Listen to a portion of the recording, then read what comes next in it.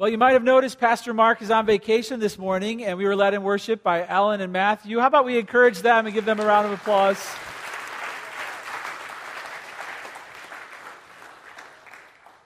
Isn't that encouraging? You had a high school student lead you in worship today, huh? How about that? Yeah. Thanks a lot, Matthew. Pastor Mark's been working a lot on just raising up leaders and getting people who are capable of doing that, and so it's very encouraging to see him making disciples like that. Well, I wanted to give you a quick update on my eye. If you haven't been around, a couple weeks ago shared with you that I have a bad infection in my right eye. It was pretty serious 2 weeks ago, and they were testing me for stuff, and so it actually, as of right now, it's 98% healed. How about that? 98%. Yeah, so that means you just have to increase your prayers this week by 2%, and that should get us over the final. Yeah, but it was great news from the doctor. It was scary, so I appreciate you. For those of you who've been just praying for me, thinking about me, I believe the Lord walked me through that and has really just brought about healing naturally through the course of time and medicine, so I'm praising the Lord for that. But that's great news. Well, as you know, we've been going through the teachings of Christ. Just imagine for a moment you in a small group of 4 or 5 people sitting with Jesus, and imagine you get to ask him any question about anything. What would make your list of like top 5 questions that you would want to ask him? I think a question that should be on that list is, hey, how is the world going to end? Don't you think that's a pretty good question to be able to ask Jesus? The disciples actually got to ask him just that. They got to ask him about how things are going to end. And so Jesus is going to teach us about that in the next 3 weeks. But you're probably already aware of this, but when it comes to how the world's going to end, a lot of people have a lot of opinions, and conspiracy theorists are constantly trying to get us ready for the end of the world, right? Do you know that, in fact, over the past 5 years, we've had some close calls? Mr. Harold Camping predicted that there was going to be tremendous earthquakes and a rapture May 21st, 2011. In fact, he went on tour to try and prepare everybody for May 21st, 2011. And then guess what? The day came, the day went, no major disasters. So what did he do? Admit that he was wrong? No, he rescheduled it for October 21st, 2011. The new end of the world is October 21st, and then guess what? That day came, that day went, no end of the world. Whew! Maybe you remember December 21st of 2012 when it was supposed to be the Mayan apocalypse. Remember this? The Mayan calendar ran out, and so historians will tell us that the Mayans actually weren't teaching that. It was conspiracy theorists grabbing the Mayan calendar and using it to freak everybody out. Well, hey, it was still an interesting story that made headlines.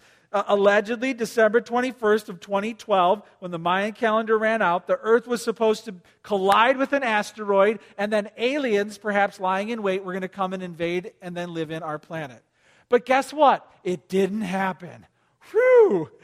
Now, not to be outdone by the Mayans, did you know that on February 12th of this year, there was supposed to be a Viking apocalypse? Had you heard about that one? Yeah, I'm not kidding. There was supposed to be an epic battle between the gods, including Odin and Thor and Loki, and the entire world was going to sink beneath the waves, and all humans were going to die except for 2. 2 humans were then going to rise up from the underworld and repopulate the earth. Well, it makes a better movie than it does a reality, because it didn't really happen, but thankfully we can still watch Thor fight in the heavens in the movie theaters. Hey, many people will come along and say, the world's going to end and here's how. The world's going to end and here's how. Jesus told his disciples how the world was going to end. But here's the thing. We're going to take 3 weeks and talk about this topic. The whole point of week number 1 is, when they first ask him about it, the whole point, what Jesus tries to say is, there's going to be some false alarms. So the point today is, what isn't going to signal the end of the world? Meaning, these are false alarms. All right, when you see these things, you're not supposed to get all worked up. You're supposed to calm down. So just practice for a moment here. I'm going to get all worked up. I'm going to be like, guess what, everybody? The end of the world is coming, and I know it's going to happen. It's going to happen soon, and come on, tell me to... No, you don't understand. I see some things. I know some things. I've figured some things out. It's soon, and... Okay. So the whole point today is calm down. Let's pray, and then Jesus will calm us down. Lord Jesus, thank you that you were willing to address such an amazing topic as the end of the world. And help us to learn about your wisdom, about your plan. Help us to see what is temporary, what is passing away, and help us to see what is eternal and unshakable. We pray for your wisdom, Lord, and we ask it in Jesus' name. Amen. Okay, go ahead and turn in your Bibles to Mark chapter 13. Now, those of you who like to study the Bible, you're going to want to write down these two passages, Matthew 24 and Luke 21. Matthew 24 and Luke 21. These three are parallel passages. So you're turning to Mark 13, but Luke and Matthew also record this sermon that Jesus preached. It's called the Olivet Discourse. Jesus preached it sitting on the Mount of Olives just outside Jerusalem, looking down on the temple in like the last days he had here on this planet. So if you want to study these passages, do it this week, and it'll just add a depth to what I'm already preaching on Sunday morning. But here we are in Mark 13, verse 1, where it says this. And as he came out of the temple, that's Jesus, one of his disciples said to him, "Look, teacher, what wonderful stones and what wonderful buildings." And Jesus said to him, "Do you see these great buildings? There will not be left here one stone upon another that will not be thrown down." This is kind of funny. The temple, it was amazing for the Jews to be able to go to the city of Jerusalem. Be like you taking a trip down to Chicago, seeing all the skyscrapers, going to the best, and then walking out and just looking up and being overwhelmed and saying, "Wow, amazing buildings." That's what's going on here. Jesus is walking out of the temple, and one of his disciples turns and says, "Wow, Jesus, look at how amazing this temple is." And then Jesus is like, "Do you see all these stones?" And he's like, "Uh-huh." And Jesus is like, "They're all going to get thrown down." Talk about bursting his bubble. Like he's all, this is exciting. No, it's all going to get destroyed. Oh. Now, there's many awesome buildings in our day and age, right? Buildings that would impress you and make you feel, wow. Check this out. This is a hotel that looks like a sailboat.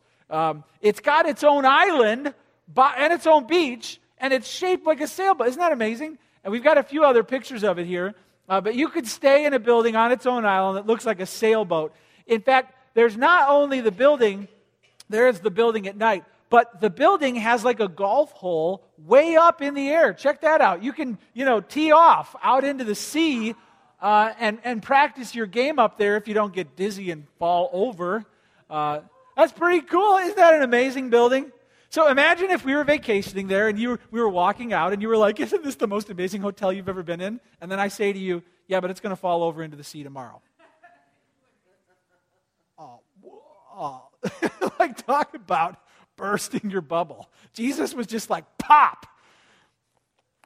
"Teacher, do you see what wonderful stones and what wonderful..." Jesus said to him, "Do you see these great buildings? There will not be left here one stone upon another that will not be thrown down." Now, Herod's temple was the most amazing building in the world, practically, as at least place of worship.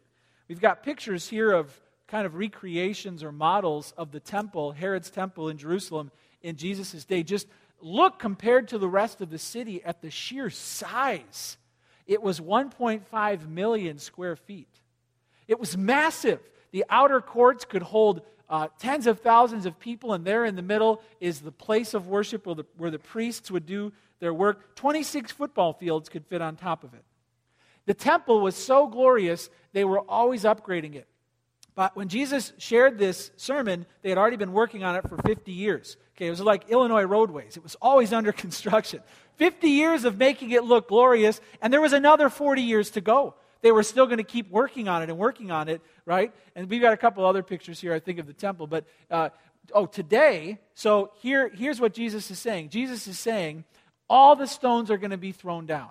So if you look at it today, there's a Muslim place of worship, the Dome of the Rock there, and you can see that all that's left is like bare, flat emptiness where the temple once was. Jesus was telling them this was going to happen, and he was telling them in advance that that's what was going to take place. He predicted the future. In AD 70, Rome would come to Israel, would destroy the city, and would destroy the temple. because there'd be an uprising among the Jews, and so Rome would come and level the whole thing. Jesus predicted the future. That's pretty impressive if you ask me, right? Like if I told you, hey, the Blackhawks are going to win the Stanley Cup, it's going to go to Game 5, they're going to win 6-2, and it's going to be amazing, and that actually played out, you'd be like, yeah. But then you'd be like, wait a minute, how did he know exactly, how? Jesus here predicted the future. And it was going to be about 30 or 40 years before what he said would take place. He said every stone was going to be thrown down. Think of the political things that needed to transpire in Israel for there to actually be a full-scale uprising. And then think of what would need to happen for Rome to decide we're going to destroy it all. I mean, when he says all these stones are going to be thrown down, do you know that the lighter stones were a few tons? The heavier stones were hundreds of tons. We're talking about throwing around cars and garbage trucks here, okay? And he said all the stones are going to be thrown down. The temple was also beautiful. It was made of white marble stones, gold-plated gates, silver gates and doors, fine curtains. It was beautiful.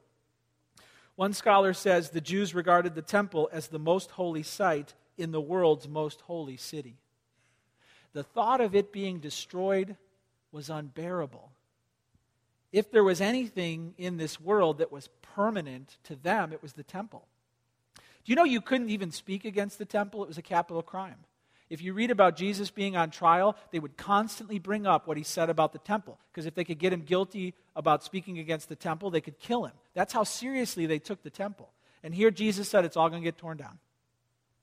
Wow. So he had the disciples' interest. He had their attention.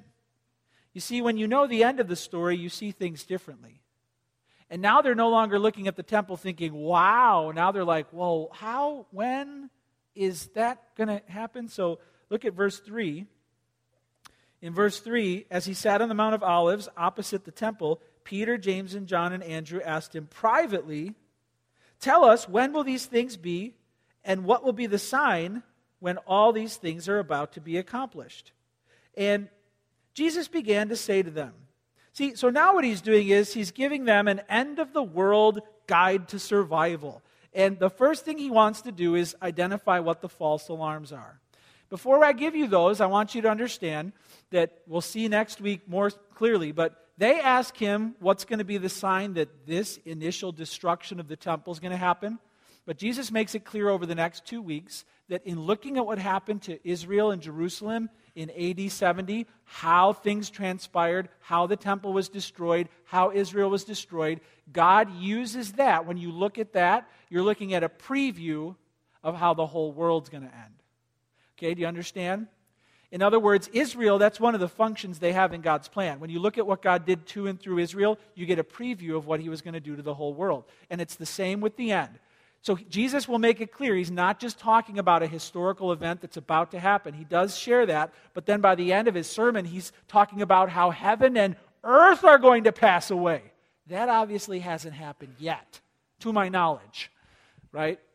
So understand that what he's sharing applied to them, and it applies to us. It applies to the initial destruction of the temple, and it gives us an idea of how the end is going to come. But first, he wants us to calm down. So check out in verse 6, where he said, or verse 5, he says, and Jesus began to say to them, see that no one leads you astray. Many will come in my name, saying, I'm he, and they will lead many astray. First thing you got to know, write this down, first false alarm, don't be duped by lies. Don't be duped by lies. There are going to be people who come and pull the fire alarm and try and get you all worked up. Here I go again. I know the ending, and I figured out the code, and I'm going to tell you when it's going to happen, and you need to follow me if you're going to be safe. And come on, tell me. Hey, calm down. No, you don't understand. I really know. I've learned some things, and I've studied the Bible, and say it again. There's going to be people who try and pull the fire alarm and get you wound up and tell you they know when or how it's going to happen. And Jesus is like, don't listen to them. Don't listen to the liars. Don't be duped by lies. In Jesus' day, the people were wild with anticipation for the Messiah. They thought the Messiah was going to come, establish his kingdom, defeat Rome, and rule forever. That's what they thought was going to happen. The thought of a Messiah dying coming back to life and then leaving for thousands of years. That's not the plan they were following. So he had to calm them down. These things are going to take time. There's going to be imposters who show up and say, I'm the one, follow me. And Jesus is like, don't buy it. That's not the way it's going to happen. He wants to say that this is one of the false alarms that when you see these things happening, I thought he was the one, but then he wasn't the one. Jesus is like, that means it's not the end. When you see that, it's not the end. So chill out. The lesser destruction is going to have false alarms. One of the ways he got them ready is he had to say, chill out and wait. The greater destruction of the world is also going to have false alarms. There's going to be false prophets who come and claim in the name of Christ to be a somebody or know somebody. And listen, they're going to lead many astray. Okay, these are going to be pastors, seminary professors, evangelists. These are going to be popular authors who a lot of people like and trust. And you're going to see them in stadiums filled with crowds, taking notes. And guess what? Don't listen to them. They're liars. They're leading you astray in the name of Christ. Don't fall for people who try and get you all wound up and paranoid and following conspiracy theories and weird biblical codes. And don't listen to that. You know, throughout our history, recently, there have been several, people who have obviously we see as weirdos who have tried to mislead our nation. Maybe you remember Jim Jones. Remember Jim Jones? Back in the 60s and 70s, he founded the People's Temple. And he claimed to be a reincarnation of Jesus and Buddha. It's the 2 for 1. Why wouldn't we follow him? He also said he had a vision that there would be a nuclear holocaust in 1967. It's going to happen, nuclear holocaust. You got to follow me and trust me. Calm down. He's getting all these people wound up, and then they follow him, and they leave the whole country and go to Guyana. And what happens there? There's all this intrigue, and finally, November 1978, 909 of his members committed suicide by drinking Kool-Aid laced with cyanide. 300 kids were murdered. Why? Because they followed a fool. Because they followed a liar who claimed to be somebody he wasn't, who claimed to know things that he didn't. David Koresh, more recently, you've heard about him, the leader of the Branch Davidians. He saw it as his God-given job as a messianic figure to set up the Davidic kingdom in Jerusalem. He was going to go to Jerusalem, and he thought he might even die as a martyr because he was God's chosen instrument to bring the kingdom back, which is supposed to happen in the end times. You know how that ended? The FBI stormed his ranch in Waco, Texas, and after a fire, 54 adults, 28 children were found dead. He was a liar. He was a fool. He claimed to be something he wasn't. He claimed to know things that he really didn't. You got to be careful. Even well-meaning Christian authors, maybe you've heard of guys like John Hagee. He wrote a book recently called 4 Blood Moons. There's going to be these 4 blood moons, and rarely happens, and could it mean that it's the end? And it's going to be something, and you know what? Like on a scale of 1 to 10, how nervous am I about this? Like 0.1? You don't know when it's going to happen. You shouldn't be freaking people out because it's not yet. Hey, don't be duped by lies. Don't be wound up by teachers. That's the first thing Jesus wants us to know. Many people will be led astray. Many. And he says in verse 5, do you see it? See that no one leads you astray. Many will come in my name, saying, I am he, and they'll lead many astray. Okay, here's the next false alarm. And when you hear of wars and rumors of wars, do not be alarmed. This must take place, but the end is not yet. For nation will rise against nation, and kingdom against kingdom. There will be earthquakes in various places. There will be famines. These are but the beginning of birth pains. First, don't be duped by lies. Second, write this down. Don't be surprised by wars and natural disasters. Don't be surprised. Don't be shocked. Don't be alarmed. Don't freak out when there's wars and natural disasters. And, when things like this happen, people start to, it must be the end. This is horrible. All life as we know. We got to stockpile food. We got to stockpile. Don't be surprised. These things are going to happen. In Jesus' day, the initial fulfillment is it would take 30 or 40 years for his words to happen. In that span of time, there were like 3 Roman civil wars, not to mention international wars.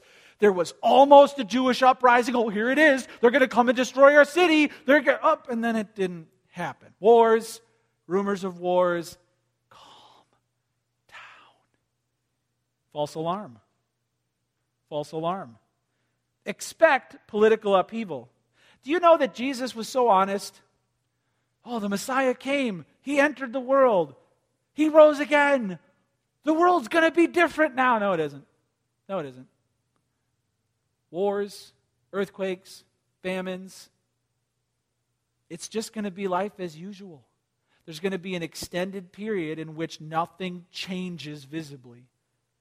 And he doesn't want you to be shocked. And he doesn't want you to freak out. And he doesn't want you to lose hope. I mean, think of the wars that we've seen in the last 100 years. World War I.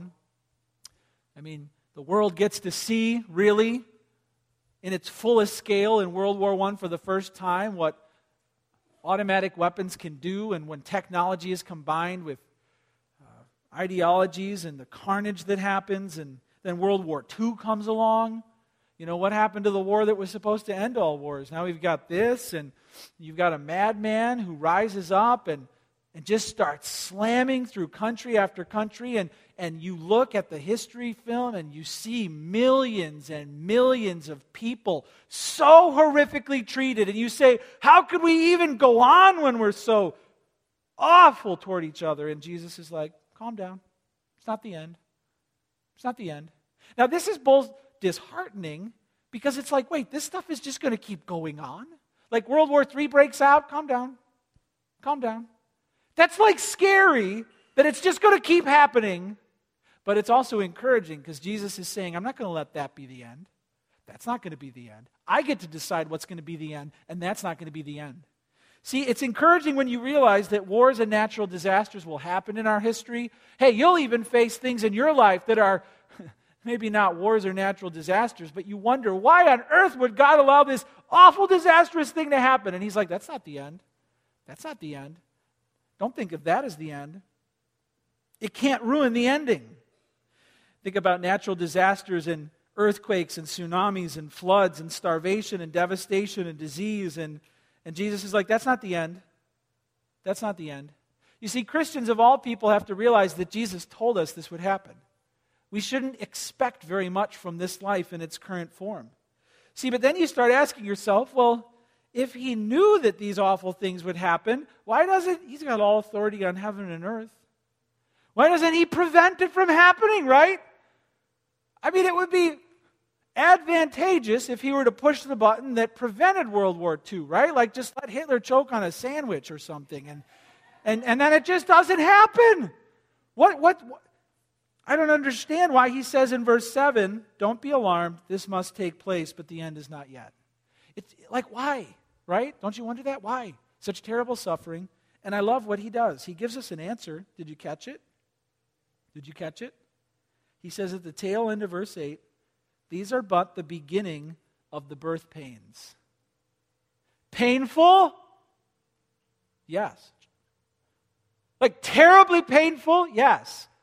But you see, the pain of labor is a different kind of pain because it leads to something new and joyful. You see, you could bear the pain of labor like different pain. Why? Because it's leading to something. It's leading to life being brought. And he, using this comparison, takes all of the pain that can befall the world, all the pain that can befall you, and he says it's labor pain. It's leading to something new and joyful. Isn't that amazing? Isn't that amazing when you see the devastation, when you're touched by it yourself, you can say that's one more contraction that's taking me closer to the birth of eternal life.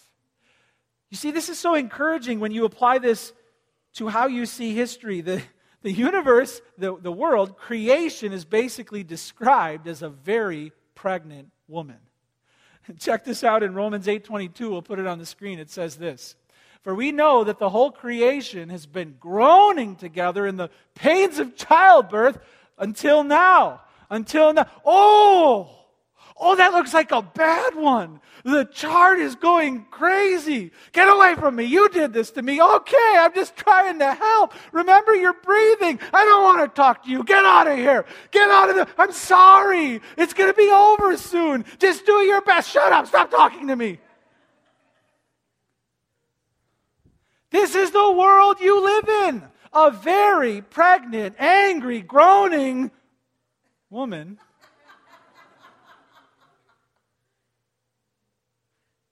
But check out Romans 8:21. It says creation itself will be set free from its bondage to corruption and obtain the freedom of the glory of the children of God. It's labor pain. It's labor pain. And what a way to redeem the pain of this life. When devastation comes, as awful as tragedies and wars, and it's one more contraction leading to the birth of eternal life. There's a joyous new end that all the pain in this world is leading to, and nothing can stop it. That's hope. That's hope. Don't be surprised. False alarm, wars, natural disasters, even the tragedy that comes into your life, labor pain. That's not the end.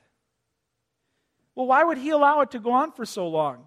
Okay, so he gives us the warning, false alarm, don't be duped by lies, don't be surprised by wars and natural disasters. Then he kind of gives us the reason why he's allowing it. Check out verse 9. He says in verse 9, "But be on your guard, for they will deliver you over to councils, and you will be beaten in synagogues. You'll stand before governors and kings for my sake to bear witness before them. And the gospel must first be proclaimed to all nations. And when they bring you to trial and deliver you over, do not be anxious beforehand what you are to say. But say whatever is given you in that hour. For it is not you who speak, but the Holy Spirit. And brother will deliver brother over to death, the father his child, and children will rise against parents and have them put to death." What's he saying here? He's given the reason why he's going to let it stay so bad for so long. Because he wants the gospel to get to the ends of the earth. Did you see what he actually said? The gospel must first be proclaimed to all nations. Wow. Write this down. We must bring the gospel to all nations. Why are we left here? Why didn't he just bring us up to heaven? Why didn't he just come back already? Because he's being patient. He wants the gospel to arrive on the shores of every nation so that hope can reach the darkest places. Let me focus on the good news that this shares with us first. The good news is this: the truth about Jesus will arrive in every nation on the planet, and nothing can stop it. Are you excited about that? Earthquakes, famines, pestilence, hunger, wars, doesn't matter. He says, doesn't matter, not the end, because my gospel will reach every nation. Wow! You know the end. It changes the way you see the story. You have to understand that the Bible consistently, Old Testament and New, says that this will happen. Habakkuk 2:14 says this, we'll put it on the screen. "The earth will be filled with the knowledge of the glory of the Lord as the waters cover the sea." Hey, it's going to happen, and nothing can stop it. Psalm 86:9 says, "All the nations you have made shall come and worship before you, O Lord, and shall glorify your name." Matthew 16:18, Jesus says, "I tell you, you're Peter, and on this rock I will build my church, and the gates of hell shall not prevail against it." Hey, listen, it's unstoppable. Nothing can stop it. It's going to happen. That's great news. The end is already written. It's amazing. Nothing can change it. Matthew 24:14 says the gospel of the kingdom will be preached in the whole world as a testimony to all nations, and then the end will come. The end will come when I say it comes. And it's not coming until my gospel gets to all the nations. Wow. Okay, but are you ready for the bad news? You didn't sound ready. Are you ready for the bad news? The bad news is the world will not embrace the gospel without a fight. And you are God's distribution plan. You're his mailman. You're his FedEx. You're the way he gets the gospel to all the nations. We are. It's the church. The Bible consistently says, how can they hear unless someone tells them? How can someone tell them unless they're sent? It's our job. It's your job. God has put the truth of the gospel in the palm of your hand, and he's asked you to go and give it to people. Hey, how are you doing at being a witness for Christ? Do you know in verse 10 he says the gospel must first be proclaimed to all nations? Do you know that the gospel is a truth for the world? Do you know that hearing the truth of Jesus and responding to it in faith is the only way anyone can get saved? It's God's plan for the world. Hey, don't let in your heart, don't let there be any other way that you can see people getting saved. Because if you tell yourself, oh, well, they live so far away, or they believe so many other things, or God will just find a way, or if they really believe that, or, well, they didn't really know. If there's any other way you're leaving open in your mind for people to get saved, it will cut the urgency. And you won't feel the need, the desperate need, to get this life-changing truth to the ends of the earth. And you'll give people false hope. We have to understand that it's our job to get the gospel to the ends of the earth, and it is the message for the world. It's the only way we can get saved. Understand that we're to be witnesses for Christ's sake. It says in verse 9, be on your guard. They'll deliver you over to councils. You'll be beaten in synagogues. You'll stand before governors and kings for my sake to bear witness before them. You have to understand it's not going to go well. When you tell someone about Christ, their initial reaction is going to be to kick you in the teeth, and then they'll think about it. Right? He wants you to know this in advance. You have a message that assaults their very being, that confronts their rebellion. They're not going to like you for sharing it. It's going to convict them deeply, and there's going to be spiritual warfare trying to keep them in the dark. And when you share it, you have to be ready to risk any relationship that you hold dear. Are you? You'll be my witnesses. Are you praying for God to save people through your witness? Are you praying for the lost people in your life and asking for them to repent and to know the truth about Christ fully? Do you have people, 2, 3, 4 people who you're planning? It's going to happen soon where you reach out and tell them the truth about Christ. Pray that they would get saved. Hey, I dare you this week to go up to somebody you know and say, yeah, my pastor's preaching on how the world's going to end. Just say that. Just say that. And then just wait and watch. What are they going to do? What are they going to say? If you tell people you go to church and you like it, that alone is going to shock so many people. Really? You go to church every week? Yeah? You like it? Uh-huh. Huh. Invite somebody next week. You see, this week I'm trying to calm you down. Next week, though, I'm going to share some pretty freaky stuff. You see, next week, Jesus pulls the fire alarm, and he's like, when you see these things, freak out because it's close. Okay, but now calm down. You bring them next week, they'll never forget it. You want to know what's encouraging is in verse 11, on what basis can we be confident in our witness? Not in the response, but it says, and when they bring you to trial and to deliver you over, don't be anxious beforehand. He's talking to people on death row. What you're to say, but say whatever is given to you that hour, for it is not you who speak, but the Holy Spirit. Hey, worst case scenario, which will never happen in this country yet, but worst case scenario, they throw you into jail and put you on death row and you're going to appear on trial tomorrow. Don't worry. Don't freak out. Calm down. The Spirit will speak through you. See, the Spirit speaks through me and through His Word, but the Spirit can also speak through you when you courageously share the truth with someone you love. You see, that's your confidence that God won't leave you alone. He won't leave you alone in persecution, and He won't leave you alone when you get to witness to people. It's our job individually. He promises to be with us. In fact, in verse 13, He says, and you will be hated by all for my name's sake. Wow. It's not going to go well, but you have to be a faithful witness. We value evangelism in our church, personal evangelism. We value evangelism globally. One of our pillars is sharing the good news of Jesus with boldness, knowing that people need to hear it to get saved. You know, I love giving a praise report from time to time because we're a part of a church planting movement. The name Harvest Bible Chapel is actually on the top of, right now, 104 churches in 16 countries worldwide. There's 104 Harvest Bible Chapels somewhere. And praise the Lord that this year alone, 6 new international harvests have been planted in 4 countries. Do you know that at the first service, if you add them all up, of those 6 new churches, there was 2,130 people who attended the first services in those. Most of them showing up at our first church in Haiti. Do you know 30 people have already been baptized in these brand new churches that didn't even exist last year? Hey, God's using us to get the gospel to nations around the world. And it's just the beginning. There's 4 more international churches that are yet to launch this year. Praise God. He's using us and our movement to get the truth out and to start new, awesome, healthy, life-giving churches. And that's our job. We've got to bring the gospel to all nations. So hey, false alarm, don't be duped by lies. False alarm, don't be surprised when war and natural disasters break out. Why? Because we've got a job to do. We've got to bring the gospel to the ends of the earth. Since it's going to be so hard, since it's going to take so long, he closes out by saying this. Verse 13. But the one who endures to the end will be saved. Write this down. Stand firm and you will be saved. Stand firm and you'll be saved. Based on what he's saying, you have to endure to the end without giving up, without throwing in the towel, without quitting. You're going to have to stick some things out in this life.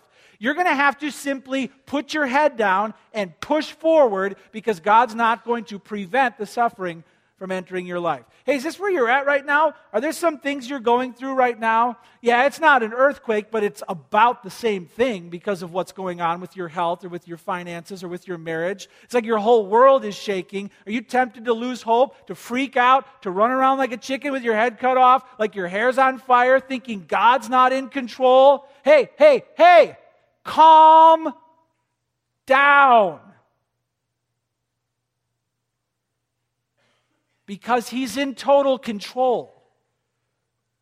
No one gets to write the end of the story but God.